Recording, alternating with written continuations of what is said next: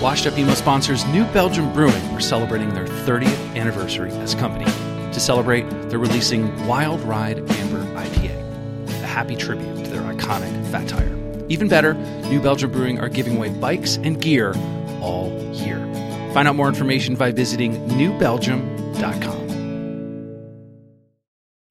Do you ever wonder if your favorite band is emo? Tired of being in the same conversation with friends? Not knowing if you're listening to post-hardcore, screamo, emo revival, emo Midwest emo violence, or even ska? We're here to help. The Emo Council is here staffed and ready for any question you may have. Hey, Emo Council, just wondering if Green Day was considered an emo band, thanks. Green Day is not an emo band. Okay. From the creators of Washed Up Emo, isthisbandemo.com offers the definitive answer to the only important question of your day. Hey, is this band emo?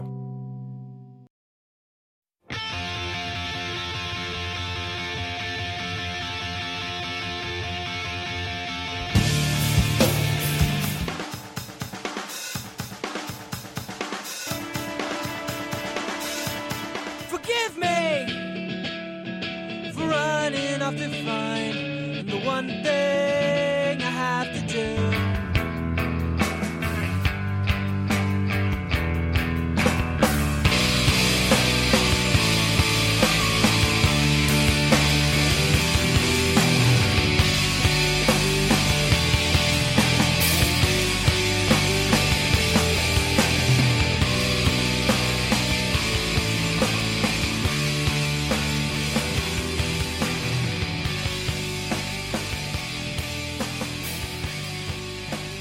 All right, welcome to the Washed Up Emo podcast. True honor to have Mr. Jim Adkins from Genius World be part of the podcast. From the unknown to the known, and with enough stories through it all, the band are still touring, still writing music for the fans that continue to come out night after night and all over the world. Jim agreed to take a trip down memory lane, and there's no better place than here. So, Jim, welcome to the podcast. Oh, thanks for having me.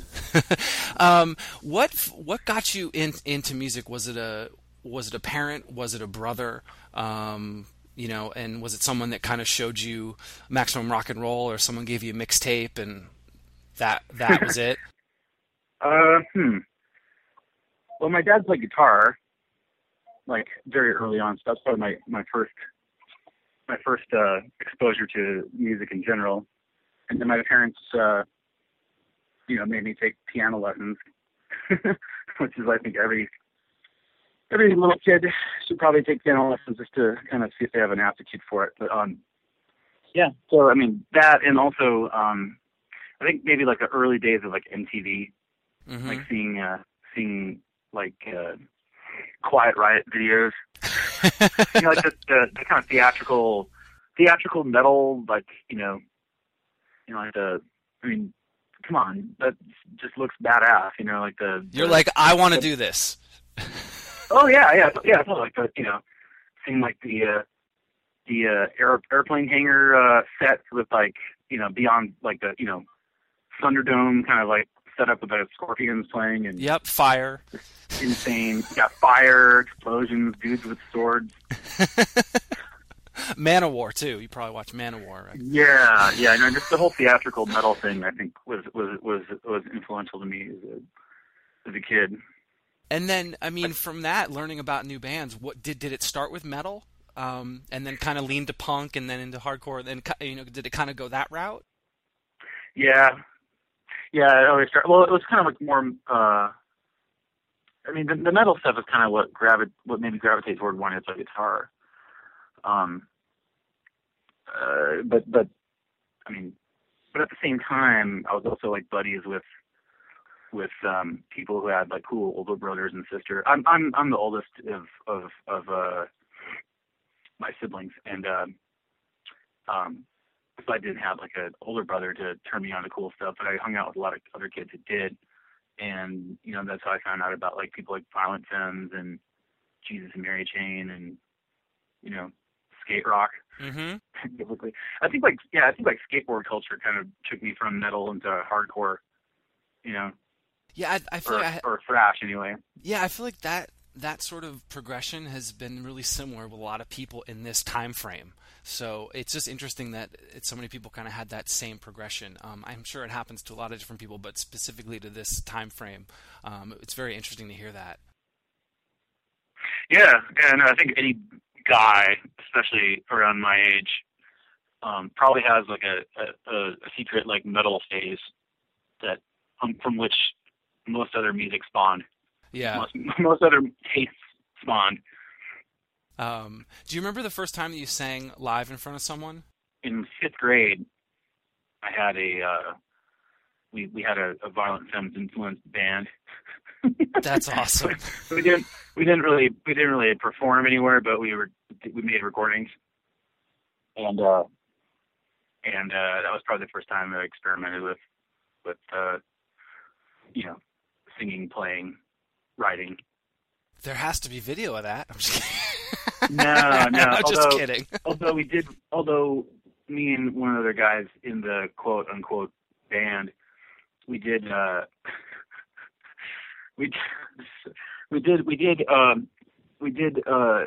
call up a girl he wanted to ask to go with him and sing her a song, and it was successful. So I guess we did have one audience member.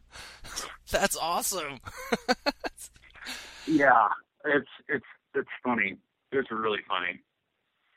So it totally worked. So your show of one worked. Yep. Oh, it's fantastic. Yeah.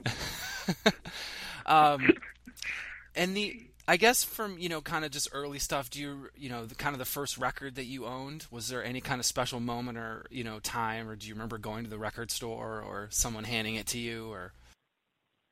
I remember, I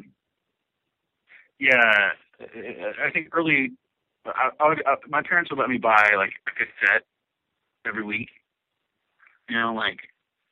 which was pretty cool. Like, I remember, actually, this was kind of back in the when I started kind of showing my parents that I wanted to really, to learn guitar, and instead of continuing with piano, I would go to lessons, and on the those days it'd be like in a different part of town, and there'd be a music store, and we would always kind of I would buy a cassette a week. And I remember one week where I might have told the story before, but it's pretty pivotal. Like, I had in one hand I had Def Leppard's Power Mania, and in the other hand I had Nana's 99. And I think if I had gone with Nana, my life would have been much different today. It's like the defining point where, the rest of my, musical career was kind of determined from that choice. Wow, I like that. Yeah, so that's kind of, yeah. So I think maybe like my first records were cassettes, like, Def Leppard, Power Mania, High and Dry, Quiet Riot, Mental Health, Twisted Sister, Stay Hungry, like those kinds of things. The first Violent Femmes, album, Van Halen, basically stuff that like was popular and had, guitar-based rock. Mm-hmm. Not super on the heavy side yet, but guitar-based rock. Yeah, that makes sense. I mean, the first record for me, your band, that was Helmet. It kind of, I was like, this isn't really metal, but it's heavy, but it's not. It's kind of both. Oh yeah, Helmet blew my mind when that first album came out. You remember the first show, or first kind of actual kind of show that you went to and felt like, wow, this is amazing. Please tell me it's Def Leppard, because then that completes the circle. No. Well, I mean, my dad took me to, I think my mom didn't want to go out, and my dad really wanted to go see Paul Simon play. So it was like pre-Graceland. It was just him solo, I would say it was my first concert, but I mean, I think more in line with what you're asking was probably going to see 7 Seconds play. Nice. On their, I think they had just gotten back together and they were touring again, and it was we went with, I'm not sure if my parents even knew we went. It was like a scummy part of him. But, yeah. Well, yeah, I think those kind of first shows, those kind of pivotal moments, if it's going to see those shows and feeling something, obviously now everything's coming back around again. And reunions are happening, bands are back, touring. Why now? Is it? I mean, a lot of people have a lot of explanations. I think they got older. They wanted to relive that time, and everyone's old enough where they can get a babysitter and go see the show. What do you feel that kind of why now is that time? Or is it all just cyclical, and in 10 years we'll be seeing the same thing happen? Yeah, well, I mean, you have people in like you have people in my grade. You have people you have the getting back together and doing tours and albums, and you have the older kids getting back together and doing albums and stuff. And I don't doubt that we'll see the freshman class coming along soon and getting back together and playing shows. I think it's just it is sort of cyclical. I think that you I don't know, it's natural to want to celebrate work that you're proud of. I mean, people dissolve their acts, their groups for whatever reason, and I think time heals a lot of that, and then it was just fun, I mean, for a lot of people, like, especially around, especially in the kind of scene that we were involved in, I think, I mean, that's when we were, kids figuring it all out for the first time. It's kind of nostalgic, period in our lives, and it is kind of nice to re-examine that and be able to appreciate it. I mean, I do that. I mean, I do that all the time because we've never broken up. But yeah. But in the times where we are working on really old material, or we're doing like we're performing like an entire like older album or something like that. It's you can definitely appreciate the moment more, Does it take you back? Like if you're doing something off Static Prevails that you haven't done in a while, you're like, holy shit. Or is it, sometimes, wow, yeah, I totally forgot it. we don't really play a whole lot of Static stuff anymore, but that's what I'm saying. Like if you did, like you would probably bring up a lot of, or you'd be like, okay, what was that again? Or what was I feeling at that moment? I think it'd be more like, why the hell did we write this and put it here?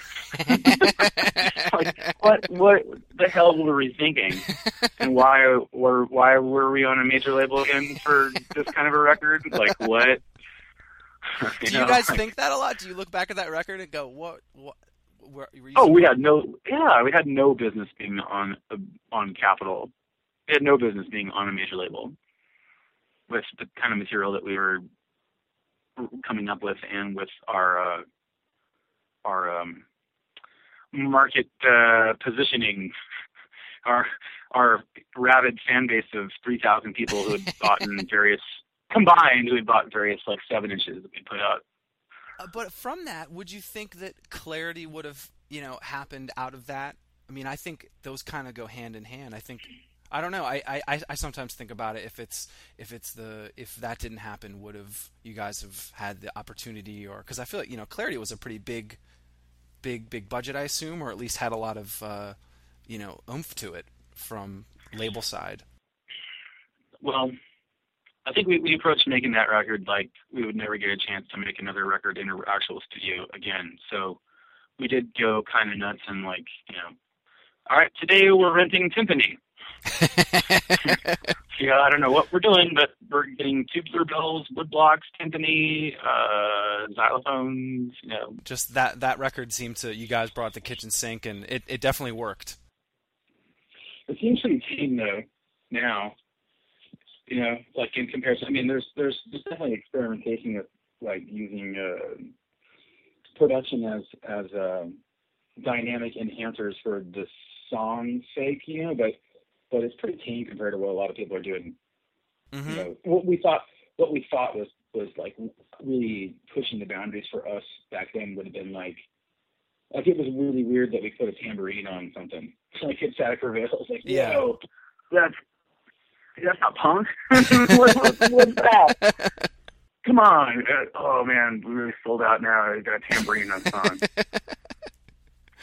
Yeah. No, I mean, like, but that was like, you know, us pushing the boundaries of our self-perception back then was tambourine. Yeah, no, I think, you know, having sort of that progression to you guys, you know, thinking that you shouldn't have been on, you know, Capitol when we were doing this record. I think kind of going back to some of the early touring stuff. I mean, there's a story that goes around that I think Eric's mentioned that I wanted to kind of corroborate with you, and if it's true or false. I mean, when you guys were early on, you know, punk stuff, was seeing Christie Front Drive that sort of pivotal shift where you were saying, wait a minute, or was it, you know, the Mineral guys, or what kind of, you know, what band, or was that? Just, I'd like to kind of hear your story, sort of that kind of turning point, because you guys were, you know, kind of a pretty rad punk band. First off, well, I think we just got exposed to a whole lot of stuff. I mean, we I think when you're starting out and you're, you know, finding your niche with collaborating with other people in writing music and, you know, performing and playing. I mean, we were kind of figuring that all out at the same time. You know, within ourselves, our band, and you know, we just kind of, what we played was not dissimilar to our record collections at the time. You know, so there was a lot of Propaganda and Face to Face, and but also like Rocket from the Crypt and Superchunk. You know, so there was like, again, it was kind of like guitar based rock, but it was kind of more on a you know, the accessible versus challenging you know, ratio was kind of like, you know, always in kind of question. Mm-hmm. But it was definitely faster, and it was definitely more aggressive. And I think I don't know, just kind of over time. I mean, there was like, right when I got out of high school, I mean, maybe Eric told you about this, but you know, it was sort of like my soon to be college roommate decided he wanted to be a record label. So poof, he was a record label. And me and two other buddies of mine decided that we would be promoters. So poof, we were promoters. And I really feel bad for anyone that we booked, but looking back, but you know, we got exposed to a whole lot of different stuff. You know, some of it, like a lot of it hardcore, a lot of it just different. Mm-hmm. You know, it was just kind of, and it really, like, you can't. I mean, we aren't like angry people, so it's kind of like the aggression of it all kind of gave way to just trying to explore. I don't know. I think that's kind of what we had in mind. I mean, Christie Front Drive really did kind of open up. You know, Christie Front Drive, Sunny Day Real Estate, bands like that. It's like, those were people that were on the same level of, you know, I guess, like, you know, just, they were in the popular musical samplings that we were around, mm-hmm. you know. So, you know, of course, like, as music fans, we just assimilate as much as we can of everything that we, you know, that interests us. And, you know, some of it got expressed through what we were doing as, like, you know, exploring melody and slower and more moody kind of songs. Mm-hmm. I mean, I don't know. Yeah, no. I don't know if that answers your question. No, it totally does, because it's like you know, I mean, Eric, I think, you know, embarrassed you a bunch. I mean, I think on the podcast, I think this is your chance too, to embarrass Eric. But, you know, he, you know, just, you know, spoke about meeting you guys and, you know, talking about your hair and all those kinds of things, and just, you know, how different it was. And it really was that time of, you were really exposed to so much stuff at that time, and it was coming at you so fast, and there wasn't a web search. It was, I saw the band, or I read it in the liner notes, and I'm going to check out that band because they mentioned them, or Sensefield's cool, or Braid's cool. Or I mean, it's like, or MRR had a column where a dude raved about some band, and, you know, I got to go find their 7-inch now. Yeah, and it was this search thing. It was this quest to go look, and I think that's I'd like to get you kind of take. I mean, it took a little effort. The record store was like, you know, it took effort. A kick-ass record store was like a holy pilgrimage. You know, like there's a spot in Tucson in Arizona called Toxic Ranch. I think it was Toxic Shock. I think it was Toxic Ranch.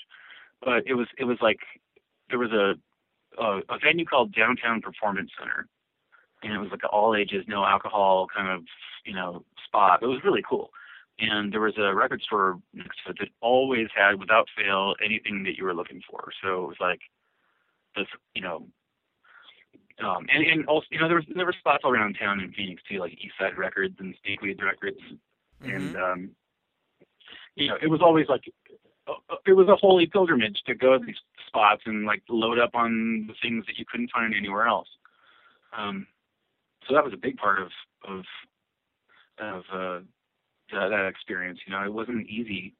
It's never been a better time to be a music fan than right now, where you can just like click, click, click, click, click. Oh yeah, Pink Floyd discography. Click. I'll listen to all of it. It's like, oh well, that band connects to that band, and then that. Oh okay, I get it. Well, that took me a month and 3 shows and 2 7-inches, you know, and then an issue of Metal Maniacs or whatever. Yeah. No, yeah. I mean, I had to I had to knock down walls with the sledgehammer and set up the milk crate stage so I could, you know, hear karate for the first time. You know, like that's kind of.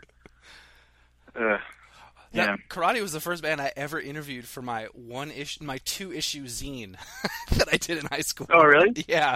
Oh, wow, yeah. Eamon agreed to do it over email, and they were on tour with Fugazi in Vermont, and he did the interview for me. It was like one of those things where I'm like, I don't know why you agreed to this, but thank you.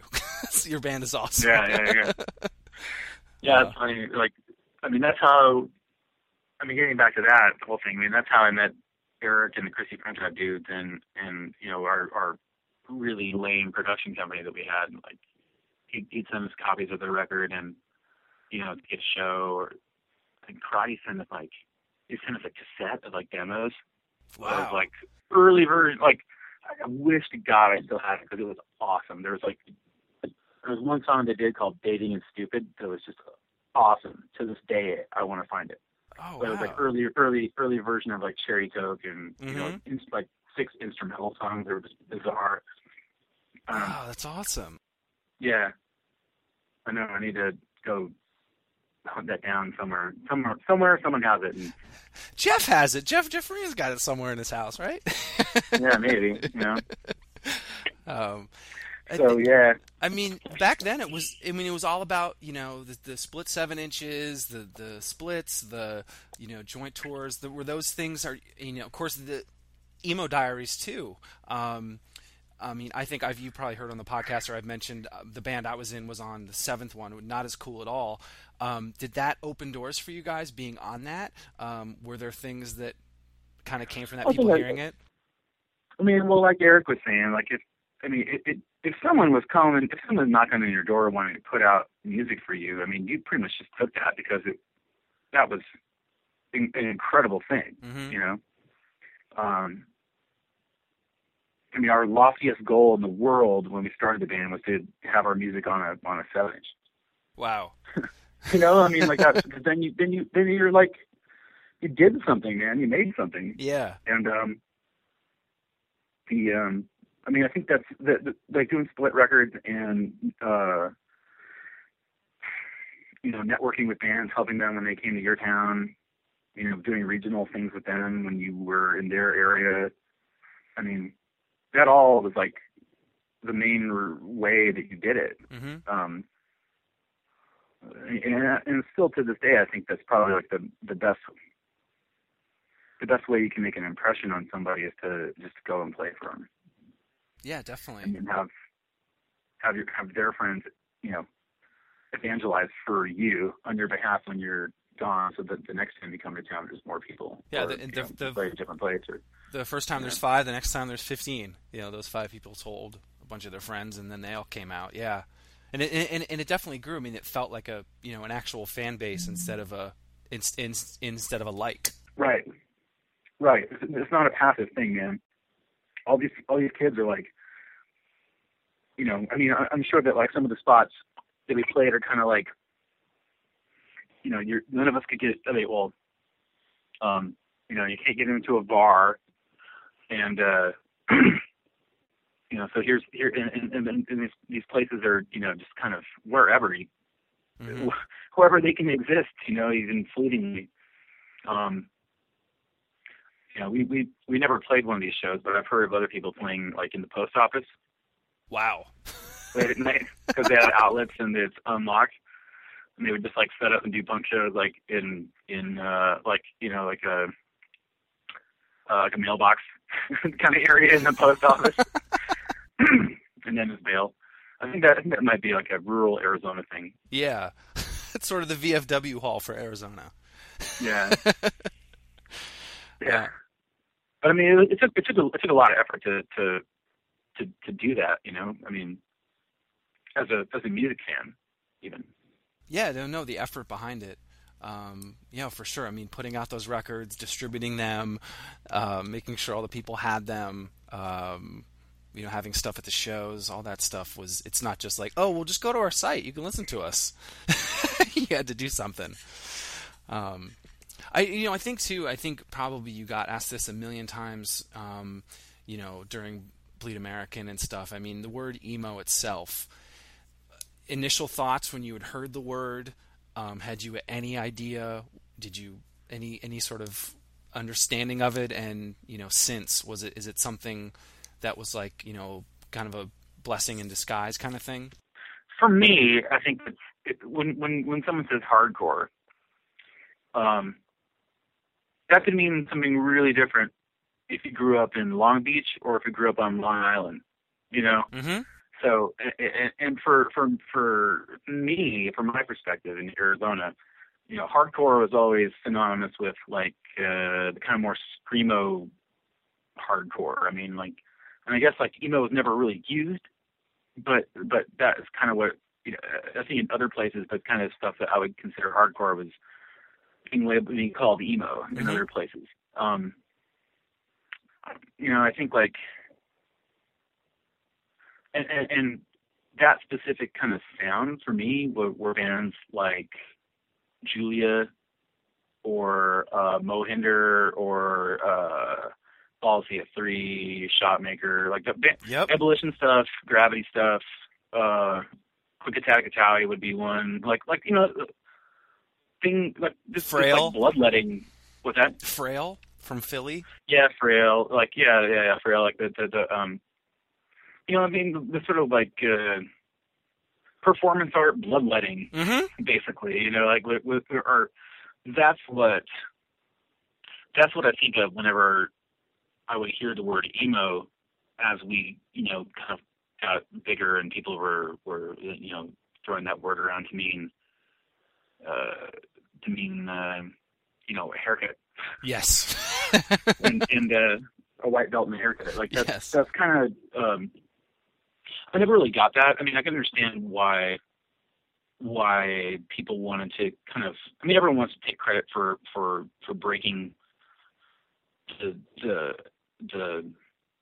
story on the next big thing, and I can understand why people want to give it a name like that. But for me, it's sort of, unless you're talking about, you know, groups like, unless you're talking about bands like from that time and that era, and it's sort of, it doesn't mean the same thing to me. I mean, I don't know. Everyone, but then again, you know, you get a room full of people asking what punk means, you'll get a room full of different answers. So it's kind of not really, it's sort of a lazy way, I think, of describing a scene or a sound, because it really doesn't. I mean, hell, man, Darkness on the Edge of Town is pretty emo when it gets down to it. Yep. But no one's gonna call the Boss an emo act. You know? Nope. Yeah, no, I mean, it did turn into sort of a, you know, a haircut and a style, and that's kind of the inspiration behind the website that I started. I'd just be like, look, there's these bands before that, yes, it came from, you know, it all kind of came from hardcore, and it's, you know, had this cycle to it, and that's kind of been the inspiration. And of course now, I don't know if you know, but there's a lot of bands and labels that are sort of talking and sort of referencing bands before that sort of hair era. Count Your Lucky Stars, Top Shelf Records, a bunch of bands kind of, it's been really interesting to see them say, oh, well, my favorite band is, I really love Engine Down, and you're like, what? How did you know about that? But they searched it out and they figured it out and they found out about them. I think that's really interesting that they can quickly find out about it faster. Oh yeah, totally. I mean, there's like I said before, it's never been a better time to be a music fan, because you can hunt down these like niches and of a scene that was no bigger than 50 people in a basement. Yep. And find something there that you might be into. It's great. Yeah, no, it's definitely exciting. I want to talk about a band that I know that you're super into, and something that's kind of funny, kind of pre-social networking. I know you're a huge Guided by Voices fan. Yeah, it's disgusting, really. So I got to work with them when I was at TVT Records. And it was the first time I met Bob Pollard. I was doing college radio, and the only thing he said to me, he was shit-faced drunk. We're at Swift's in Laurie's, or the Village, and he's like, I want my record to go #1 at college radio. That's all he said to me. And I go, okay. And it was super fun, working. And then I think I had found out that you were a fan from Frosty on the message board. Or you? Oh yeah. And I sent Do the Collapse to Bob to sign a record for you. And then no way. And then Frosty was going to give it to you. Do you even have that, or do you remember that at all? If not, that's fine. I think I do have a signed digipack somewhere, and Frosty might have given it to me. Okay. I remember that. I remember that. Because I remember, Bob, can I send this to you? There's a guy that's a huge fan. He's like, okay. And then he sent it. It was just but it took so long because it was like a message board. It wasn't, a quick Facebook message or a text or a, No. Yeah. Anyway. That was kind of like on the cusp of everything really changing. Yeah. Right there at the. Yeah. But anyway, what do you like most about GBV? I had a college roommate that was a huge Guided by Voices fan, and it was a joy to work with him and see the performance and the output of music. That's the thing I love about him. They just put tons of tunes out. Yeah, they did like 3 albums this year. Yeah. And God knows how many like solo albums are in the wings ready to come out. Like, yeah, sort of. I guess I just like the how. Kind of like it's just like this beautiful, slightly demented pop songs, that are kind of like presented in just the most beautifully broken kind of way, like it's just teetering. Everything's just almost going to fall apart, but it doesn't. It holds it together, and somehow everyone hits the last note on time. And it's just catchy. I don't know. It's just sort of like it's an interesting way to present like hooks. Mm-hmm. I think when they're really cooking, when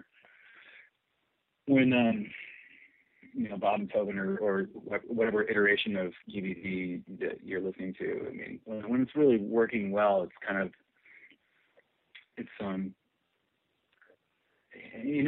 there's like a. It's just a really good mix of being just beautifully broken. Yeah, but so right on. But like it's so right on. I mean, they know what they're doing. Yeah, it's like that. They're almost. You're right. You're almost going to fall apart. But wow, that chorus was huge. I mean, I was just amazed by that song "Drag Days" of theirs on "Under the Bush, Under the Stars," because I thought it was like just such a like intelligently constructed song. Mm-hmm. It's like pretty much just this perfect thing. I mean, whether or not you think like the hooks are like it's not "Call Me Maybe," yeah. but it's got like it's just the most intelligently constructed like pop song that I've that I had heard pretty much up until then. You know, like in just the right way, the right mixture of yeah, I don't know. Like I don't want to say a swagger to it, but like a you know, just you know, here it is, man. Mm-hmm. We don't care. Like we're you know we're doing this because it's fun, and here you go. And in another 2 minutes, there's going to be another one. Mm-hmm. Nonstop. That's cool. Yeah, I mean, the reason I brought it up too is that, you know, Bob's still going, still putting out stuff. And I think for you guys, I mean, lasting this long as a band, many bands from there have broken up, left, come back together. You know, what's the kind of balance that you guys, for you, what's the secret? Is it's you guys can get away enough and come back and I'd just love to hear what you guys, the secret sauce. Yeah, I know. It's like for a while there was like, I would get asked in interviews like, "Hey, everyone's pretty much broken up from your era." Like, well, we got Piebald, but now Piebald broke up. So like, it's kind of, yeah, I don't know. I mean, we were friends before we started the band. I've known the drummer Zach. His mother was our preschool teacher, mm-hmm. which is bizarre to think of, but no, I mean, I think we all have a, you know, just really healthy outlook on you know, being able to do what we do. It's totally getting away with something. You know, and we appreciate like every second of it. I mean, you have to. It's kind of like if you're not just. I mean, none of us thought that we'd be. It was really only until maybe recording Shape This Light that I thought like, hey, I'm kind of doing this. I'm kind of doing like this is sort of like a career. Is it a career? This is sort of a job. Like I'm doing this. Wow. Like holy cow, I'm doing this. You know, like it's what I do. Like it's just bizarre. It's bizarre to think that, and it's something that none of us ever thought we would be able to do. So I don't know. We're just grateful, I think, for being able to do that. And I think, I mean, it's kind of like you guys have hit your stride. We've also been incredibly lucky too. Well, I mean, I think, you know, Clarity being an amazing record and having people kind of gravitate to that, and then having, you know, Bleed American kind of come out, and, you know, have that little song. It was the A&R guy at TVT handed me the demo record that you sent around to all the labels. He's like, "Hey, you like this band? Here you go." And I was like, "Really?" I was like, "This thing's amazing." You know, and he's like, "Yeah, you know, no." But it was that kind of from, wow, we sent, right? I mean, you sent the record out everywhere, and then to have that happen, I mean, that's like an amazing thing to happen. Oh yeah, I mean, we know that we're lucky. we know we're extremely lucky. Yeah. Like we just appreciate everything that we're able to do.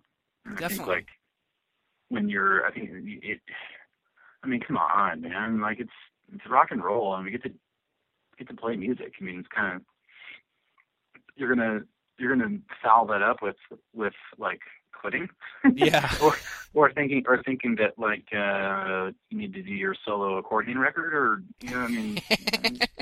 I mean, are you on a cycle where it's like you've got happy family, you got everything, you know, is. You know, you've got a cycle where we've got, all right, we're going to tour, we're going to do this, then take a year off. I mean, is that something you guys see continuing? It just seems like it's in such a good pattern, and that's not in a bad way. It just seems like everything. Well, you know, I can see how that must look from an outside perspective, but you don't really ever clock out of this gig. You know, there's always something that you're doing. There's always something that you're working on. There's always, I mean, whether or not, I mean, you have the satisfaction of throwing it away in your own trash bin if it's no good, but I mean you're always working on something, and you know, I mean, it does take a little bit of time for us to get records out and stuff, but But also, too, I mean, with social media doesn't stop, so that's something that you guys are always kind of, it's like that's another one on top of it, that you're always kind of up to. Yeah, I mean, I know, of course. I mean, we just made an album, and it's, we're kind of finishing up artwork and stuff, and we just had band practice yesterday where we were talking about writing new material, so it's kind of, I mean, like it doesn't stop. You never clock out. Yeah. But that's the beauty of it. I mean, I don't, it's fun. Yeah, no, I mean, that's really fun. I think it is something that I think people that listen to this podcast and people that are fans, I mean, I think they're happy. They're happy that the middle happened. They're happy that the, Clarity came out. They're happy that the last record came out, the Invented and Chase This Light. It's like you're still out there, still doing it. I think if you stopped, I think obviously you guys would, whatever situation, but I think you've hit a stride where if you play, Chicago, there's people showing up, and that's awesome. Yeah, no, I mean, I see what you mean by that. I mean, there's definitely, there's a base level. I think as long as we feel like you'll never be able to predict what people are going to like. But I think like the great thing for us is that this entire time we've been pretty honest with ourselves as far about what we present musically is something that we're all proud of. And I mean, that's really the only thing you can control in this whole crazy world. Just be proud of your work and be brutally honest with yourself as far as that goes.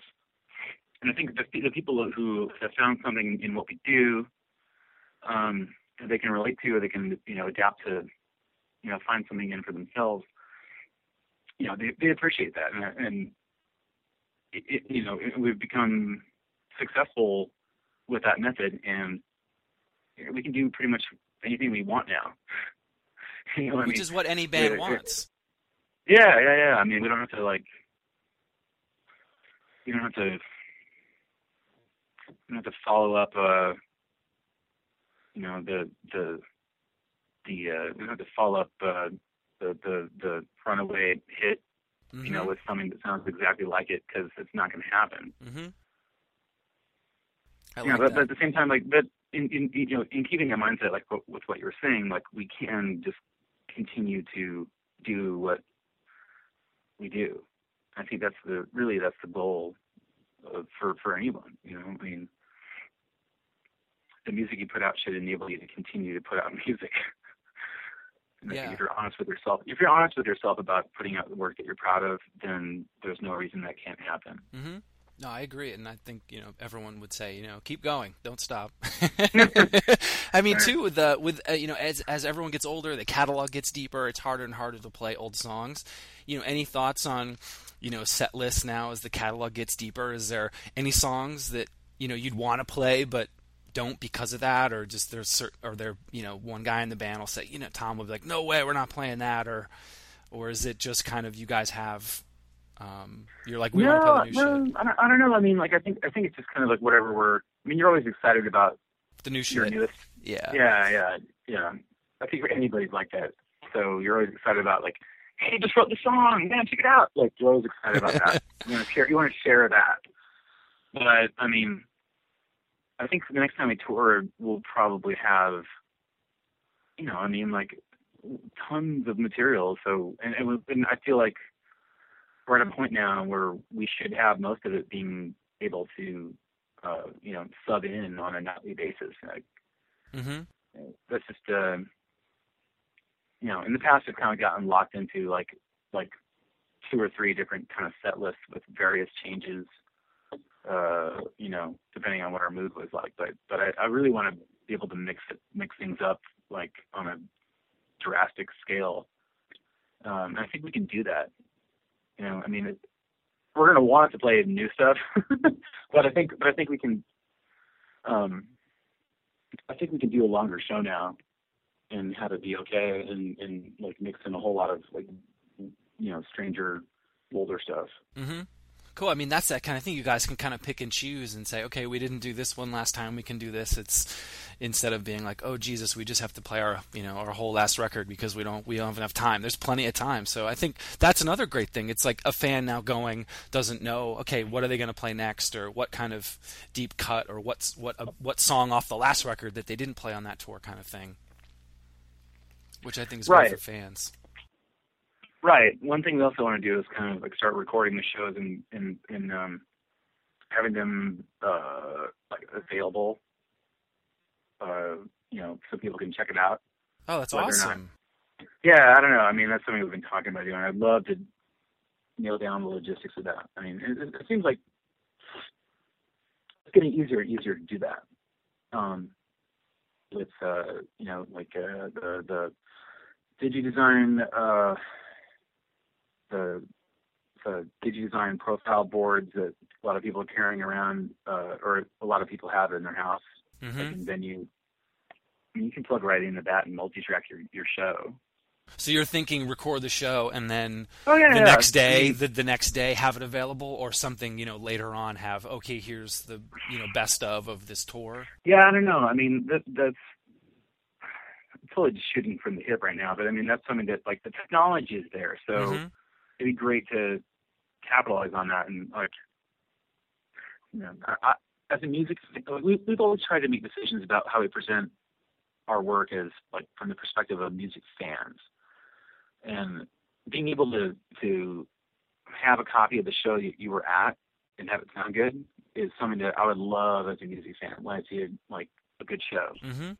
So, I mean, whether you like them or not, like, I think like Linkin Park does a great job at that. Like, you can go on their website. They have a great fan club. I can't believe they just said you should go to Linkin Park. I think that's a first, Jim, for the podcast. Yeah, well, I'm all about breaking down boundaries, breaking down walls. It's all about piecing togetherness, man. But seriously, like, they have a great. It's not my thing. Mm-hmm. I will say that, but they have a great way that they respect their fans. Like, you can pretty much get any show they've ever done. Like, and there's no reason, like, I don't know. I mean, like, I think everyone should do that. Yeah. Well, I think it was cool for the Clarity tour to have the live record available. I mean, that was important to us. We put a lot of work into that, and it was important to us to do that. I don't think we'll be so amped up on anniversaries for albums in the future, but I don't know, maybe. Yeah. It's sort of like, it is kind of a sham. Like, as time goes on, it's like, yeah, this man's album's 10 years old. Yeah, this band's album's 10 years old. It's kind of, I don't want to milk that, but I mean, people are, they'll do something special for records, but. Yeah, well, it was funny that I live near the Beacon Theater, and I walk by there a bunch to go to work and bike by it. Every time I look up, and it's like, this band's 45th anniversary of this record. I'm like, holy crap, or whatever it is. It's just like, how many times can they keep doing this? Or, we're playing this album tonight. It feels like it's gone everywhere. It's gone viral. To say the least. Yeah. There was one thing from the 10th anniversary shows that I will embarrass myself, but I thought it was important. I wanted the full version of Goodbye Sky Harbor, and I remember that there was I made some joke like petition or something, and a bunch of people signed it, and I think Absolute Punk mentioned it. Was one of these kind of funny things. I'm like, wow, I just did something. I wrote something down, and now everyone's kind of jumping on it. And I remember Zach like laughing about it on some live stream, or I saw like a quote. Were you guys conscious of that, or were you? Because the version you would play before would be 5 or 6. It'd have a little heavy like breakdown in it. But obviously for the anniversary shows it went on longer. Did you guys think about like, God, how long do we have to do this one, or did you think you were just going to play like the old version?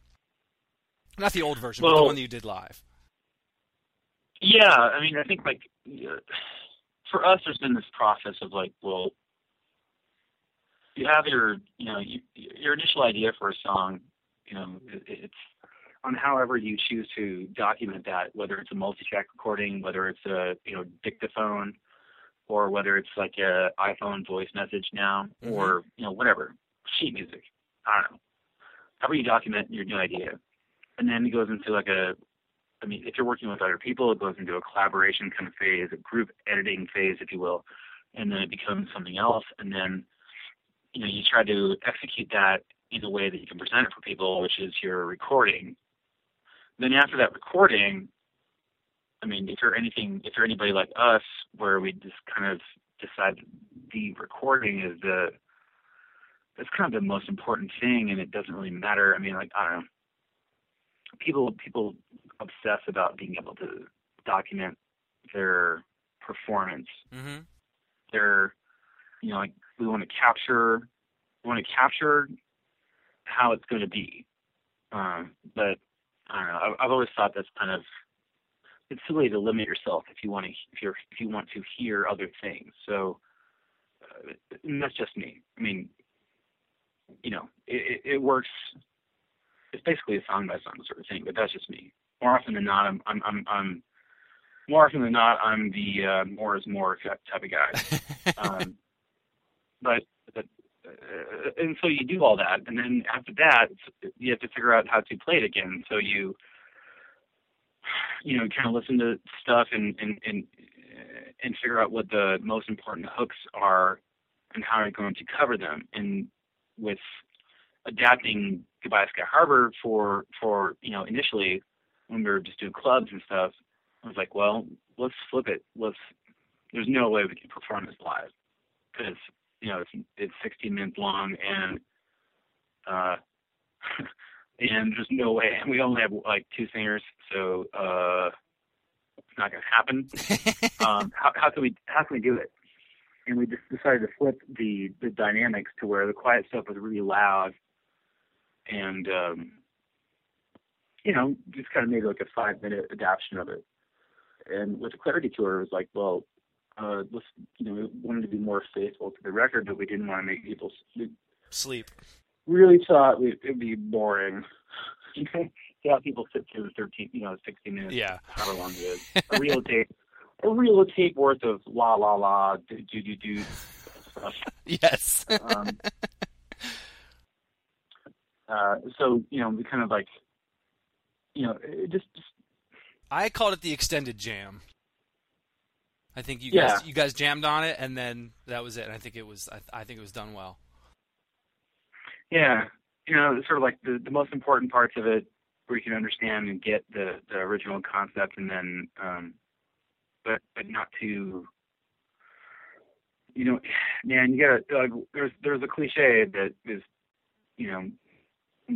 that everybody in music would do well to pay heed to. It's leave while they're still clapping. So ending on Goodbye Sky Harbor might be the. You don't want 16 minutes of la la la la la. I could just picture that where everyone there's one guy like clapping. Hey, all right, bro. Hey. Yeah. No. You guys thought about it. That was smart. We tried. Yeah, no, you did. That was good. I think too. Kind of those longer songs from Futures. 23, Night Drive.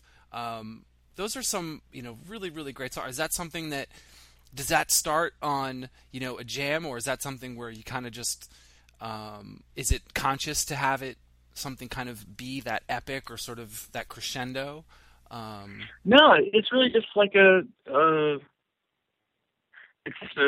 everything is a reaction to what you're hearing, so like there's your initial idea, like I think with 23,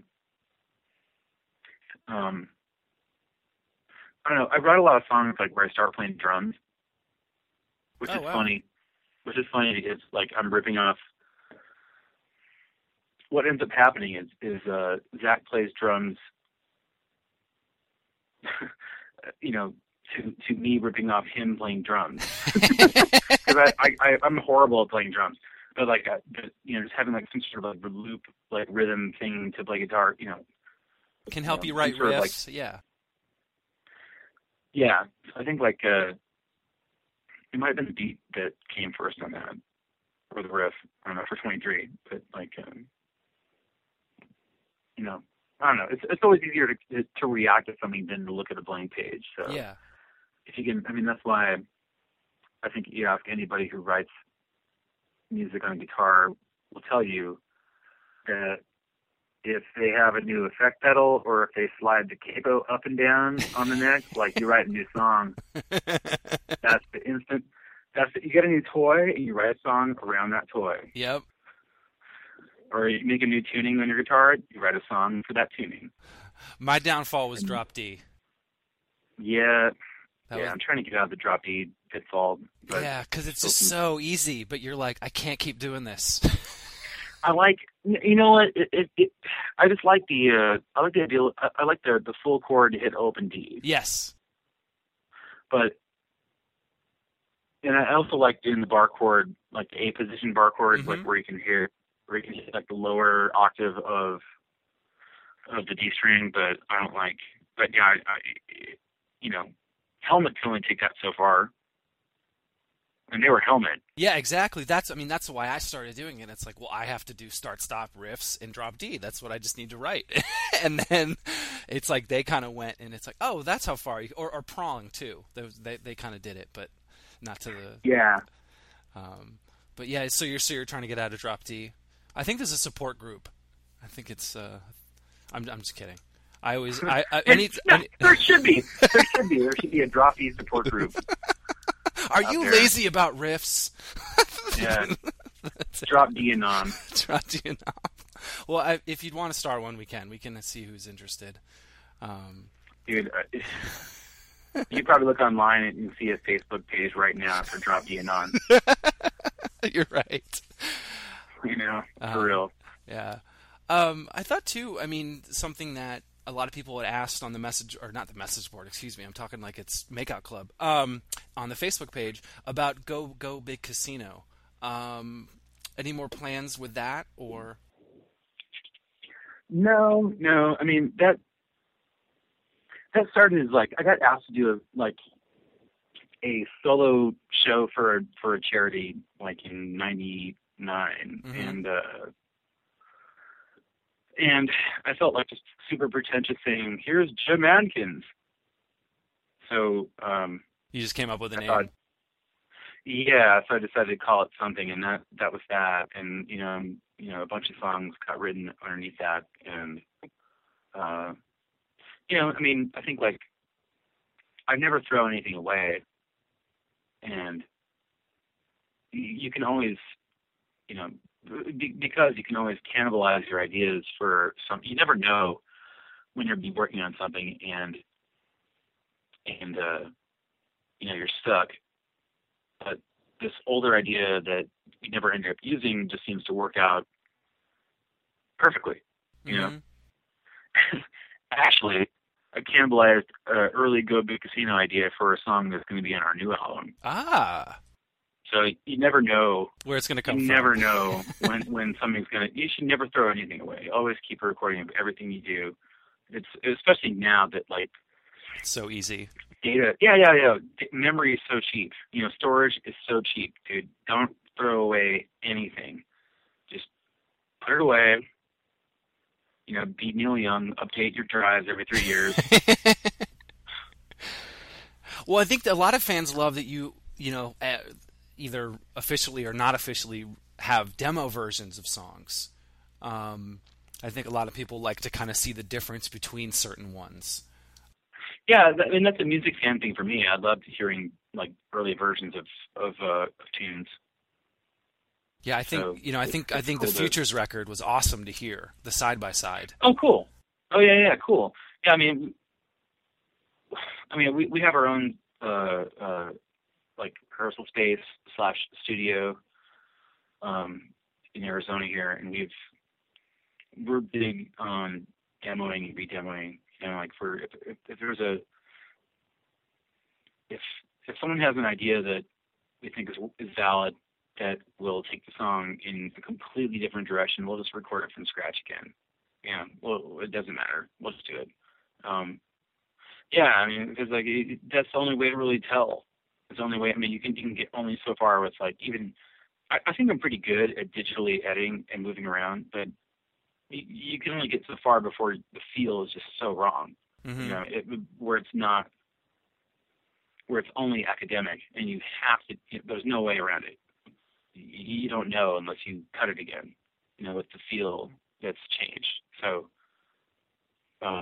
you know, I think with a lot of stuff from Futures, I mean, there was stuff that was like starting with Futures actually, and then everything since then. I mean, things get demoed like 5 or 6 times before we end up on a final arrangement. You know, production trajectory. Well, I mean, some of those, like, Futures, you know, I think Shame was left off, which is a great song. Open Bar Reception with Chase This Light, which is, like, a huge request for the emo night that we do in New York City. People love that song. Oh, really? Yeah. Wow. Yeah, it always gets someone to come up and be like, is this Jimmy Eat World? I'm like, yeah. They're like, holy crap. Like, so, you know, I think... I always like that song. It was kind of...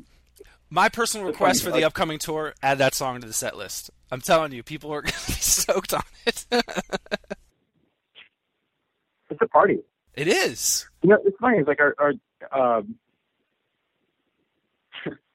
I mean, Zach cut the drums to that. Like, I put down some weirdo, like, really sketchy kind of drums, and he cut drums, I think like 157 overhead.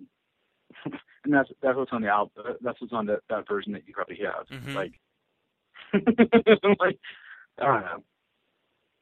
It's just funny sometimes. Like, I think that the whole idea about recording and being precious about sound is kind of, I mean, just use your ears. You know, if something sounds cool, go with it. If something doesn't sound cool, change it. Yeah. You know, you don't really have to know. You don't have to know. I mean, I don't know. Knowing the rules to audio engineering helps you understand what, you know, how you can push yourself to break them. But it's no big deal if you just start off breaking all the rules. Like, no, I mean, use your ears. If something sounds cool, keep at it. If something doesn't sound cool, change. It's like the Cusack movie. High Fidelity? Not One Crazy Summer. Oh, yeah. You know, go that way. Something gets in the way, turn. Yep. Yeah. Well, I was thinking, too, I mean, the band The Michelle Gun Elephant, they recorded with one mic in the middle of the room. And that's the Better Off Dead. Better Off Dead. Better Off Dead. Oh, Better Off Dead. No, that's fine. That would have bugged. Yeah, Elephant. Sorry to interrupt your Elephant story, but that would have bugged me all night if I couldn't remember Better Off Dead. So, sorry. But yeah, Elephant, like, those guys are awesome, man. Diego is like... But it's like one awesome. mic, and it sounds great. And you're like, okay, well, that works. And it works for you guys. Sure. So, well, I think you should add Open Bar Reception. Feel free to bring that back to the band. One person will be stoked. And the 5 other people that hear it and be like, what the hell is this? I think, like, yeah, I mean, like, I really want to get like just a ton of older stuff ready to go, or like less played stuff ready to go, and like pepper in that stuff every night. It happens. Because it kind of breaks it up a little bit. Just, I mean, for you guys too, it's not like the sort of not going through the motions, but you're like, whoa, this is changing up tonight. We need to kind of keep you on your toes almost. You have to do stuff that really scares the hell out of you. You have to. I think, too, I mean, I wanted to kind of talk about the future, and I think a lot of people are interested. I mean, is there anyone that you would want to collaborate with? I know the Taylor Swift thing was pretty impressive that I saw online. Is there, you know, dude, yeah, how crazy is that? It was. I was blown away. I was like, wait a minute, did I read this headline correct? That's so badass. How did you get up on that stage? How did I come to play with her, or how did I physically get up on stage? Well, I figured you walked up on stage. Those are 2 great stories each. Okay, I'll take. How'd you connect with Miss Swift? Her people talked to my people. Ah. They said they're like her management company, which I think is her dad. Like she has the most insane setup.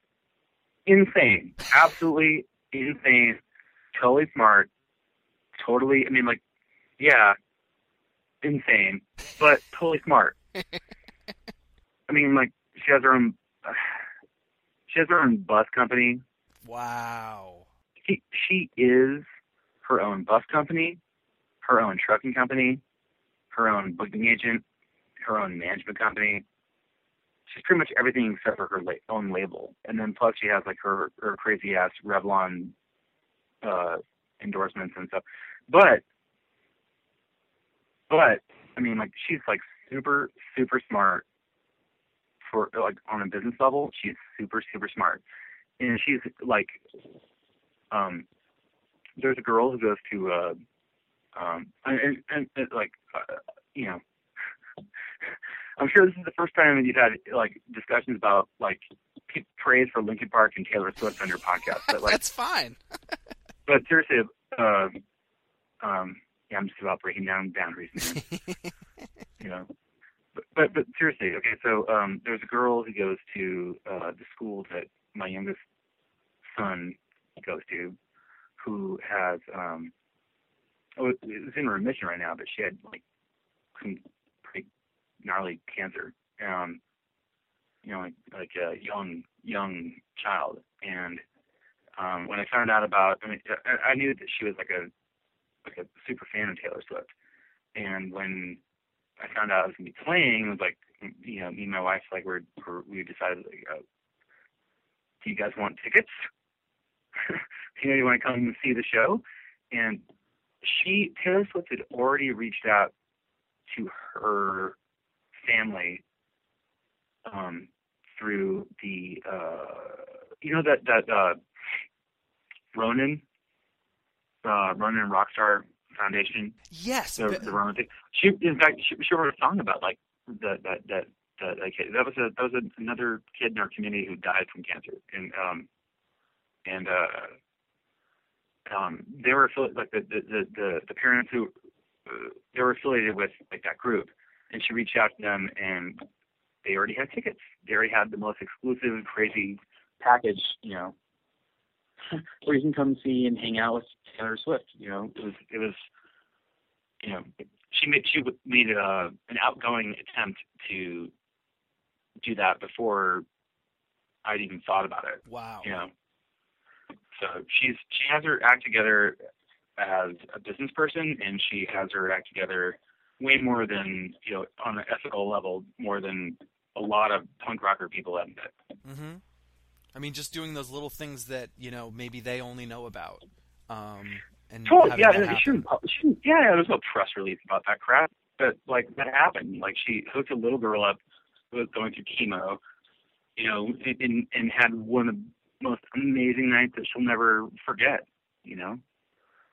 And on top of everything else, like she's doing great now. Like that's great. Yeah, it's pretty rad. I mean, but you know, to get back to a lighter note, yeah, I ended up on stage through the ground floor, like on an elevator, with smoke and like yes, all sorts of crap. That was awesome. It was a total. She has like, oh, that's awesome. Yeah, is that for set changes and stuff? No, it's just because. Oh, that's awesome. Just because. Just because she can. Her crew is pretty much like, I think when Metallica is off, like she has their whole crew. Wow. Like setting up gnarly, you know, stages everywhere. So you came up on an elevator with smoke. Yeah. It sort of brings it full circle into the Quiet Riot, you know, kind of phase. Totally does. You know? It's not, given this entire conversation, it's really not all that, you know, out of character to want to rise from the depths of smoke and on a catwalk. Yes. in front of an arena. Was that totally fun to play? I mean, obviously being such a different audience, totally. but they all knew the song. I'm sure most of them. They sort of did, I think. I don't know. I got a whole lot of credit on the street after that. Yes, you did. The neighborhood girls like who came to the show, like they all of a sudden, oh yeah, Adkins, that's cool. You're like, man, I've been doing this forever. No, it's funny. Is there anyone else that you want to do anything with or sing with? I think like Scott from Fright and Rabbit. It's a dude I'd love to work with. Jim Ward. We've kind of like been going back and forth over the years about like having a little project called the Gyms with a Z. But we haven't found any other gym people we really dig to be in the band. Yeah, we got to find more gyms. Yeah, we need more gyms. I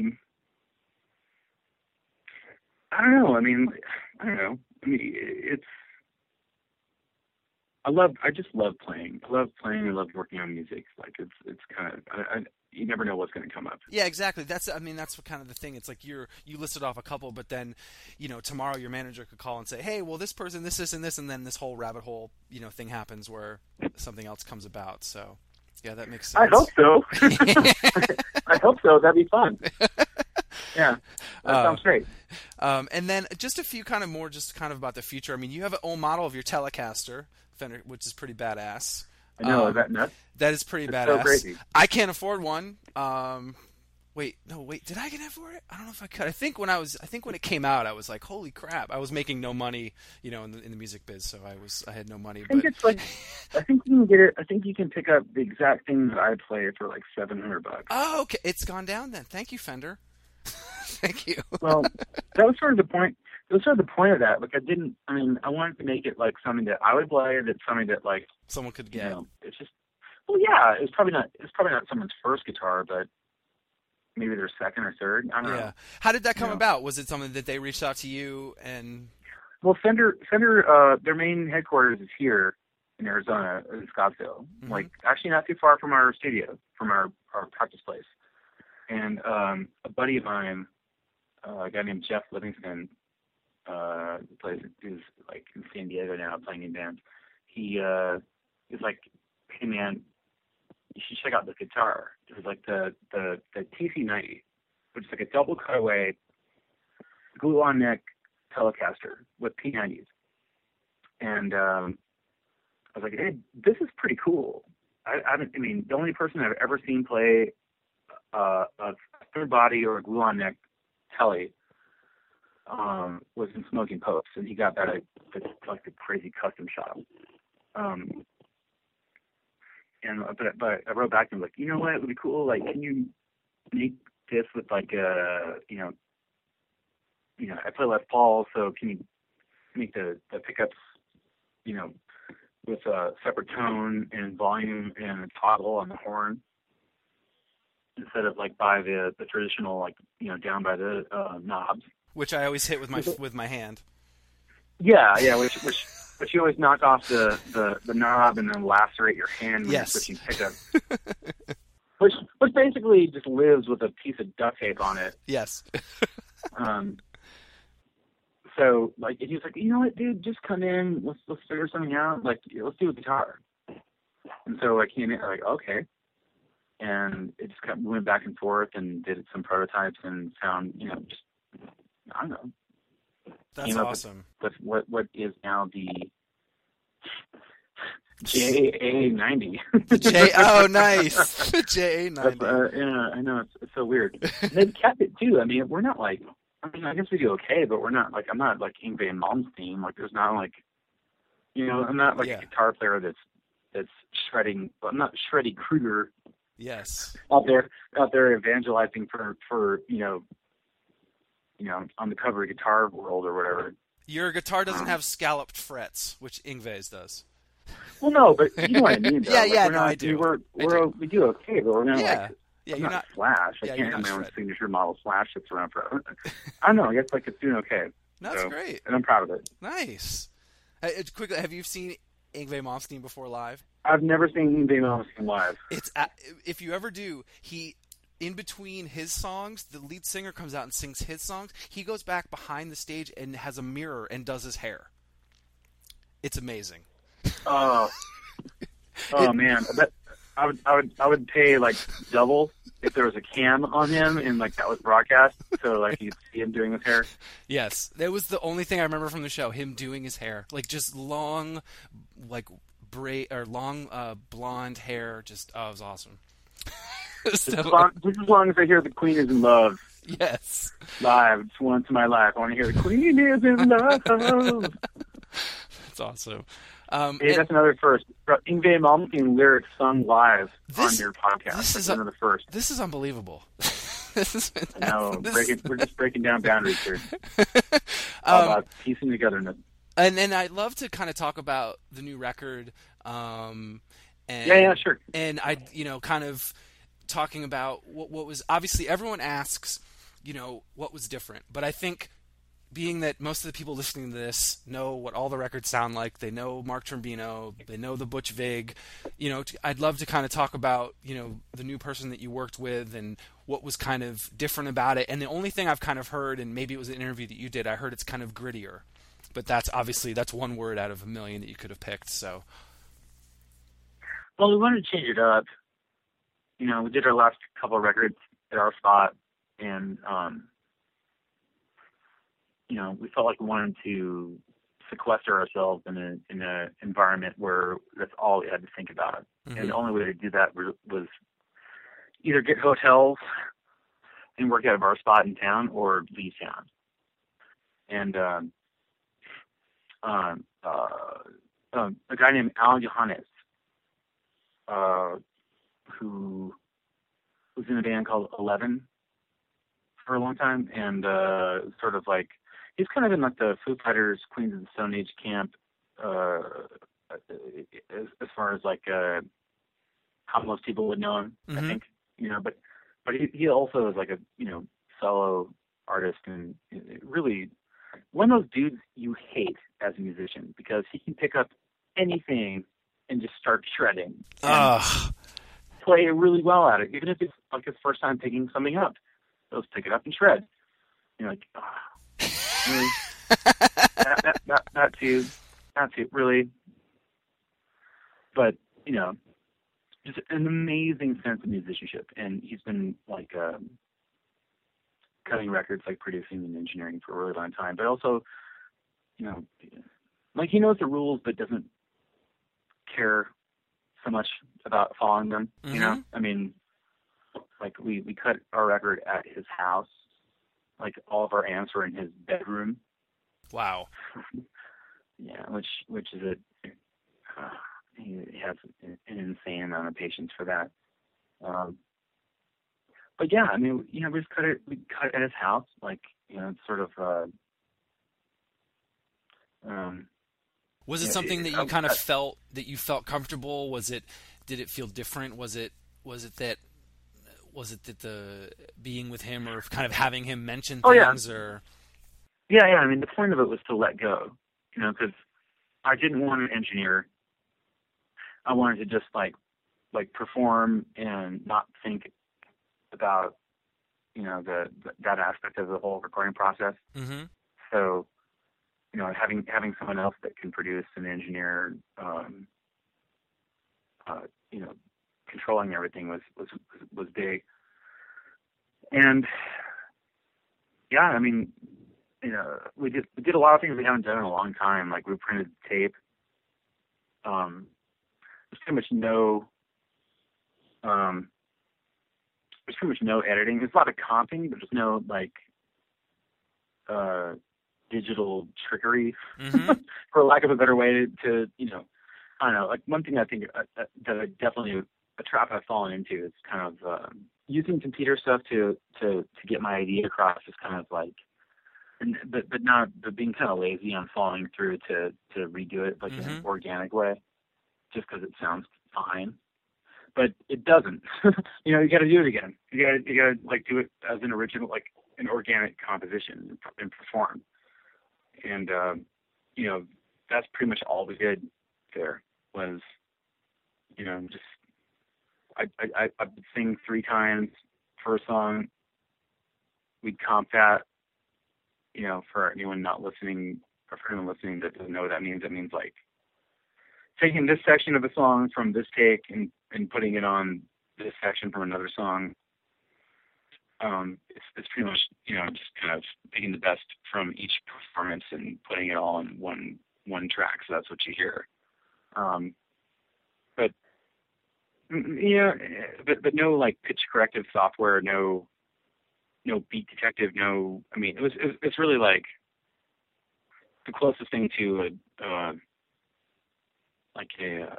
static prevails recording that we've done in a really long time. Mm-hmm. And because was Static done that same way, or was it, you know? Oh, Static was all the tape. Wow. It was all the 24-track tape. Clarity was the drums and bass were on tape, and everything else was on Pro Tools. And Pro Tools chased the tape when we were mixing.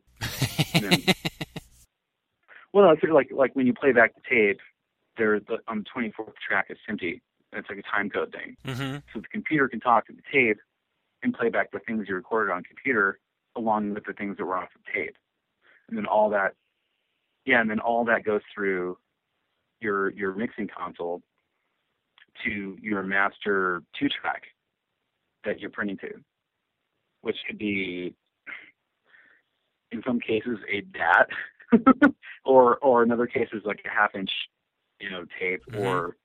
or just print it back into Pro Tools and have it at whatever your session was, you know, whatever specs your session was created. Wow. So did it feel? I mean, obviously, it didn't feel like Static Prevail's recording, but it must have. You know, you needed to keep doing it right. You needed to keep playing the song. Oh, honestly, well, no, not really. Not really. I mean, we didn't. We seriously, like, I mean, we only played songs we only played or sang things 3 times and just picked the best one from that. Mm-hmm. And that's what you're going to hear. And then any other kind of tidbits from it? Is it obviously, you know, nothing you have to give away or anything, but just feeling, is it, obviously every new record is, you know, this is our, you know, favorite and things, but it does seem different this time. It's kind of going back to square one a little bit. Yeah, it's sort of, I don't know, I guess it's sort of a lonely kind of record. Mm-hmm. You know, it does feel like, you know, maybe part of the process of recording that way just help sort of foster that kind of emotion for it, that like you know, just kind of like us. I mean, I don't know. In a way, it's kind of how we've always made records, like just us in a room. And I mean, I don't know how people record. I can only speak for myself. I've been in studio situations with other people, you know, infrequently, but I can only speak for like our method, and it's not unlike any other time we've recorded, where it's like us in a room and that's it. Yeah. You know, us and the people we've chosen to be in on the project, but that's it. There's no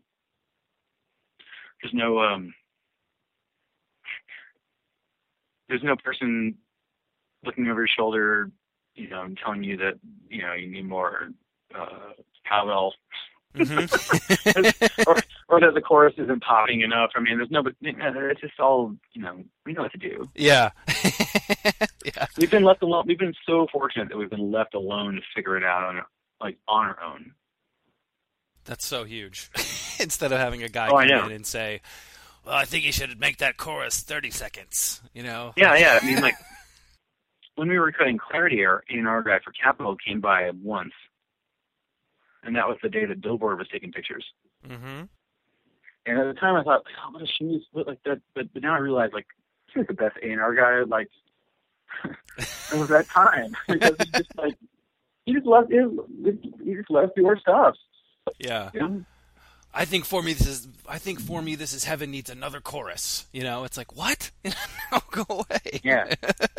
Yeah, this is pretty good, but have you thought about Will I Am having a rap on this section? Well, I know, because they always start Hey, it with a compliment. Don't laugh, man. Don't laugh. That's happened. Oh, no. I just like that they start it with a compliment. They're like, you know, it sounds great, but... That's the ultimate thing, like when you're doing a video, like a video shoot. That's perfect. One more time. One more time. Well, I think too. I mean, wait, did you guys have a video with some sports stuff in it? I'm trying to remember if you guys did. The Rockstar video. We did. Yeah, we did. Are you guys all huge? Well, no. It was for Lucky Never Mint, actually. It was Lucky Never Mint. That's what it was. Yeah. Are you guys huge in the sports? Is it something that you guys try to do to? We're huge in the frisbee golf. Frisbee golf. That's huge. No, that video came about because we made Clarity, and we weren't getting any sort of feedback from the label, and like the label was sort of in turmoil. And I think it was right about the time that Gary Gersh left Capitol, and I don't know, we were never really like that big a priority for them, but what happened was, like, so our A&R guys, he had the idea that, well, we should probably do like an EP or something to kind of help set up the record, because like we're not getting any traction on the release date because no one knows who you are. Which is the truth, you know. I mean, yeah. Like, again, we had no business. I mean, there was nobody waiting for Clarity to come out when it came out. Other than maybe the 4,000 people who bought Static Reveals and the other 3,000 people who bought our 7 inches. So we did an EP. We're lucky to have like a couple songs in the record. That was what the Fueled by Ramen release is. And a couple of songs that didn't make it onto the record, and a couple songs from Clarity. And then all of a sudden, K-Rock added Lucky Never Mint in L.A., like one of the most influential commercial alternative stations in the country. And so Capitol, like, all of a sudden got a release date. All of a sudden, like... video budget. Drew Barrymore decided she wanted to put that song in a movie that she was doing the executive producing the soundtrack. Never Been Kissed? Yeah, Never Been Kissed. And I think we were like playing for nobody in Fargo. And we got on a plane and flew to LA and cut that video with Darren Doan, who we knew did the Promise Ring, a couple of Promise Ring videos. Yep. Super awesome guy, super funny guy. And we just showed up and, we talked to him once, maybe on the phone, about his concept for it. And like, we've never done anything like this before. And we made the video for Rockstar, which is, a performance-based kind of thing that, like, we had no idea. So we just showed up and, like, that's what happened. That's so crazy. I love it. I didn't know I forgot you did that with Darren Doan. Yeah. That's funny. Yeah, totally. Well, I think, too, I mean, I want to, don't want to keep you all night. I want to find out kind of what's next for you personally. I mean, is it something that, the band, you got 3 boys to raise, and, kind of, is there anything, next for you? I think it's just trying to do right by our next record, I mean, yeah. We're really proud of the work we've done, and I think, like, the artwork is starting to come together. All those, like, last-minute final touches that kind of, help define what the record is. Those are starting to happen. I don't know. I mean, that's pretty much the most important thing for us right now. And then what have you most enjoyed about this whole ride? This whole thing from kind of beginning to end. What was kind of the most enjoyable thing as you kind of look back? I don't know. That's a tough question. I think I'm grateful for every minute I get to do what I love to do. I mean, really, I mean, it's just awesome. Yeah, no, I think that's a good answer. No, because you're sort of looking forward rather than looking back. You're like, everything I've done before is moving forward. It's not an attitude that I always had. It's something that kind of like, because I was always in disbelief that I was always sort of putting off accepting the gratitude. You know, I was always like sort of waiting for it to all end instead of being happy for every second. And I think like when you're, you know, I mean, it's a subtle difference, but it makes all the difference. And then I guess too, I mean, if anyone would, what would you like someone to say when they look back at the work of all of the band? You know, would you want to? Was there anything that you would be like, man, I hope someone says this, or? Well, I just hope that like. I mean, honestly, I don't expect even our most hardcore fan to love everything that we do. That's unrealistic. It's not going to happen. It's not something. It's not the approval I'm chasing. I think, like, I don't know, just the biggest compliment that anyone, the biggest like lasting thing that anyone can give you is just that they found something in what you do that they've made their own. And that could be as simple as a lyric in a song, or it could be as complex as, like, you know, a stretch of years or, you know, show. I don't know. I mean, I think just having someone be able to find something in what we do that they've made their own and connected with, that's just the hugest thing. It's not necessarily something we're chasing, but it definitely feels good when that happens, when someone tells you that.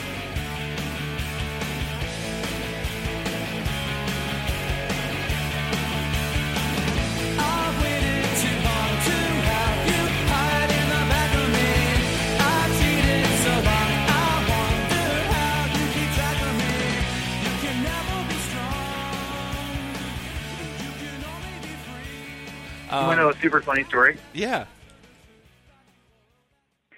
So Eric had just moved to New York, I think when he was 22 or 23, and I think he's maybe a year older than me, but I was in New York, and we were doing a photo shoot the next day for Clarity, for like with Crazy Pepper. And we were at some bar, like 7th and Avenue A.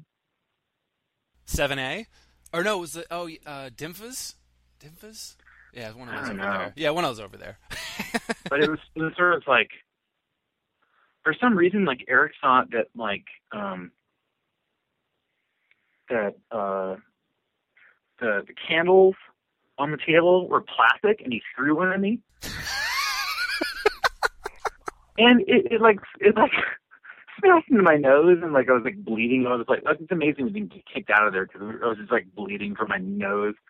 And the next day I had to do it. The next day I had a photo shoot, and yeah, if you look closely on the Clarity, like the back cover, if you have the album or whatever, like I have like a fresh cut on my nose, and that's from Eric.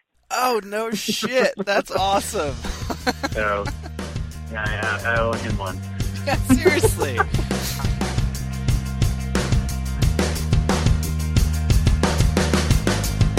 Oh yeah, of course. I mean, it was super cool. Like, just like driving around or running, listening to like Chris and Eric and Davey and everyone talk about those days, and it's kind of like, it's bizarre that like people that I mean, there's this forum for this. There's a forum for like that insane, really, really small niche. When it comes down to it, I mean, seriously. It was like we did a show with Chrissy Event Drive in Minneapolis, and there was maybe 15 people there, and we're like, it was like so miserable out. It was like in the summer and so hot, and we set up all of our shit on the floor, and they played 2 songs, and then we played 2 songs, and then they played 2 songs. It was the most annoying thing, I think, for anyone who was at that show. Wow. It was like, what the fuck is this? But I mean, like, we would just, I mean, that's the kind of thing like where all this comes from. It's like this, really? You want to talk about that? Yeah. It's I mean, but it's super cool that like that you have this, that you're like looking into it all, because I think like there was something about it. Moments of, yeah, there was like this moment of like, it is sort of like a, for me anyway, it's a strange crossing over between I heard about this band because I've read a review of MRR, over to like our band. Mm-hmm. Yeah. It's like that period of time, like where it was just at the cusp of all that going away. The book your own fucking life was going away, and the I need your show in Pittsburgh, write me back, and getting 50 replies, like, was coming in. So it was kind of like this weird time, like it was right on the cusp of like all this transition of being able to, with one click, be your own worldwide distributor of your own music. It's like a really strange, empowering time, like where people were, the last throes of people, people needing help to empower themselves. Yeah, and it's also you're right, it's that one click and you're done. And I didn't have a cell phone in college, and you went to the show and you watched, like I look at photos of shows back then, and it's like everyone's watching the band. It's, oh yeah, I mean we had a beeper. Yeah, you had a beeper. We had a beeper because like that's how we could, we would tour, we'd pull over, we were close to town, and on a payphone somewhere, call the kid whose house we were playing at, and get directions to their house or the club or whatever. Like it's just like we do on a dialer, like on the street in being like on one of those modded dialers that Braid would do. I'm sure Eric told you about. And I think it was Eric or I think that it was Bob or Chris Broach were mentioning about it too. Oh yeah, that was the thing. Like if there's one thing I could add to our whole conversation, it was like the dialer. Yeah. The dialer was this most amazing hack. It was like this Radio Shack. The Radio Shack thing for people who had like rotary phones. Back when people had phones in their house, landlines, kids, there was a rotary, you had a rotary phone.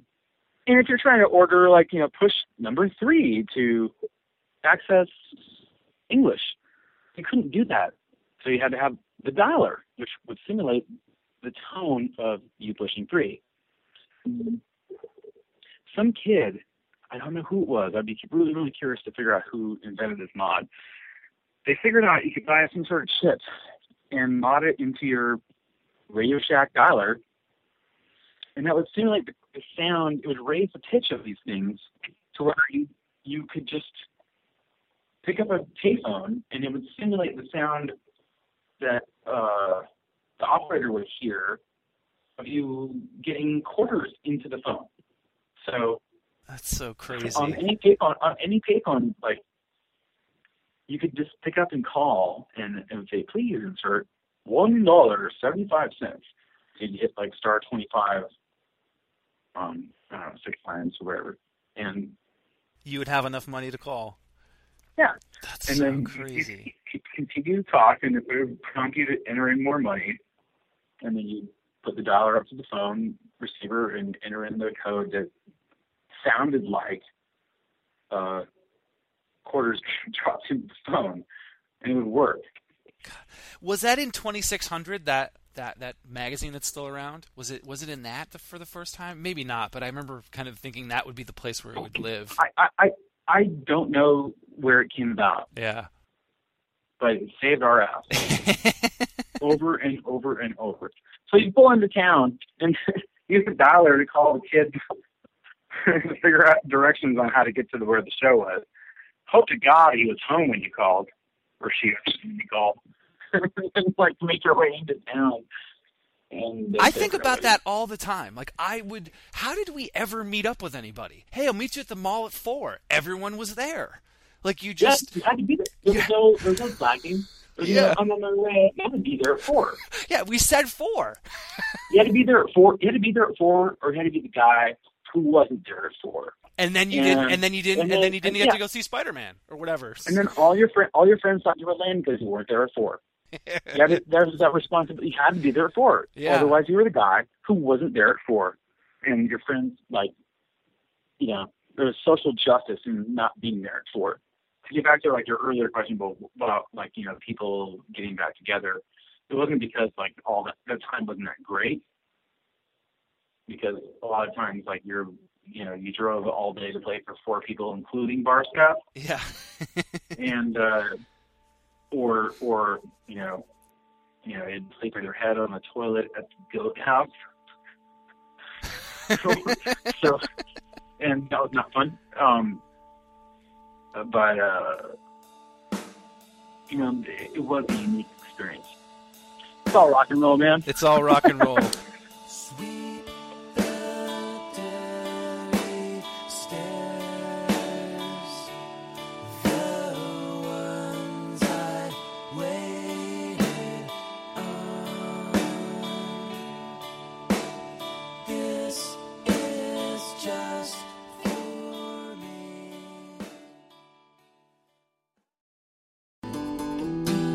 Hello, Washed Up Emo fans. Thank you for listening to this podcast over the last 9+ years, or if it's your first time, welcome. It has flown by, and I appreciate each and every one of you for listening. And for this current episode you're about to hear, I do have a favor of you. I have some books out right now called Anthology of Emo, and Volume 2 was released last fall. I really think you'll dig it if you haven't heard of them. It features guests from the podcast, including Jim Adkins from Jimmy Eat World, Chris Conley from Saves the Day, Travis Shuttle from Piebald, and John Bunch from Sensefield. I've also reprinted Volume 1 so you can order both. Check out the DIY publishing at anthologyofemo.com.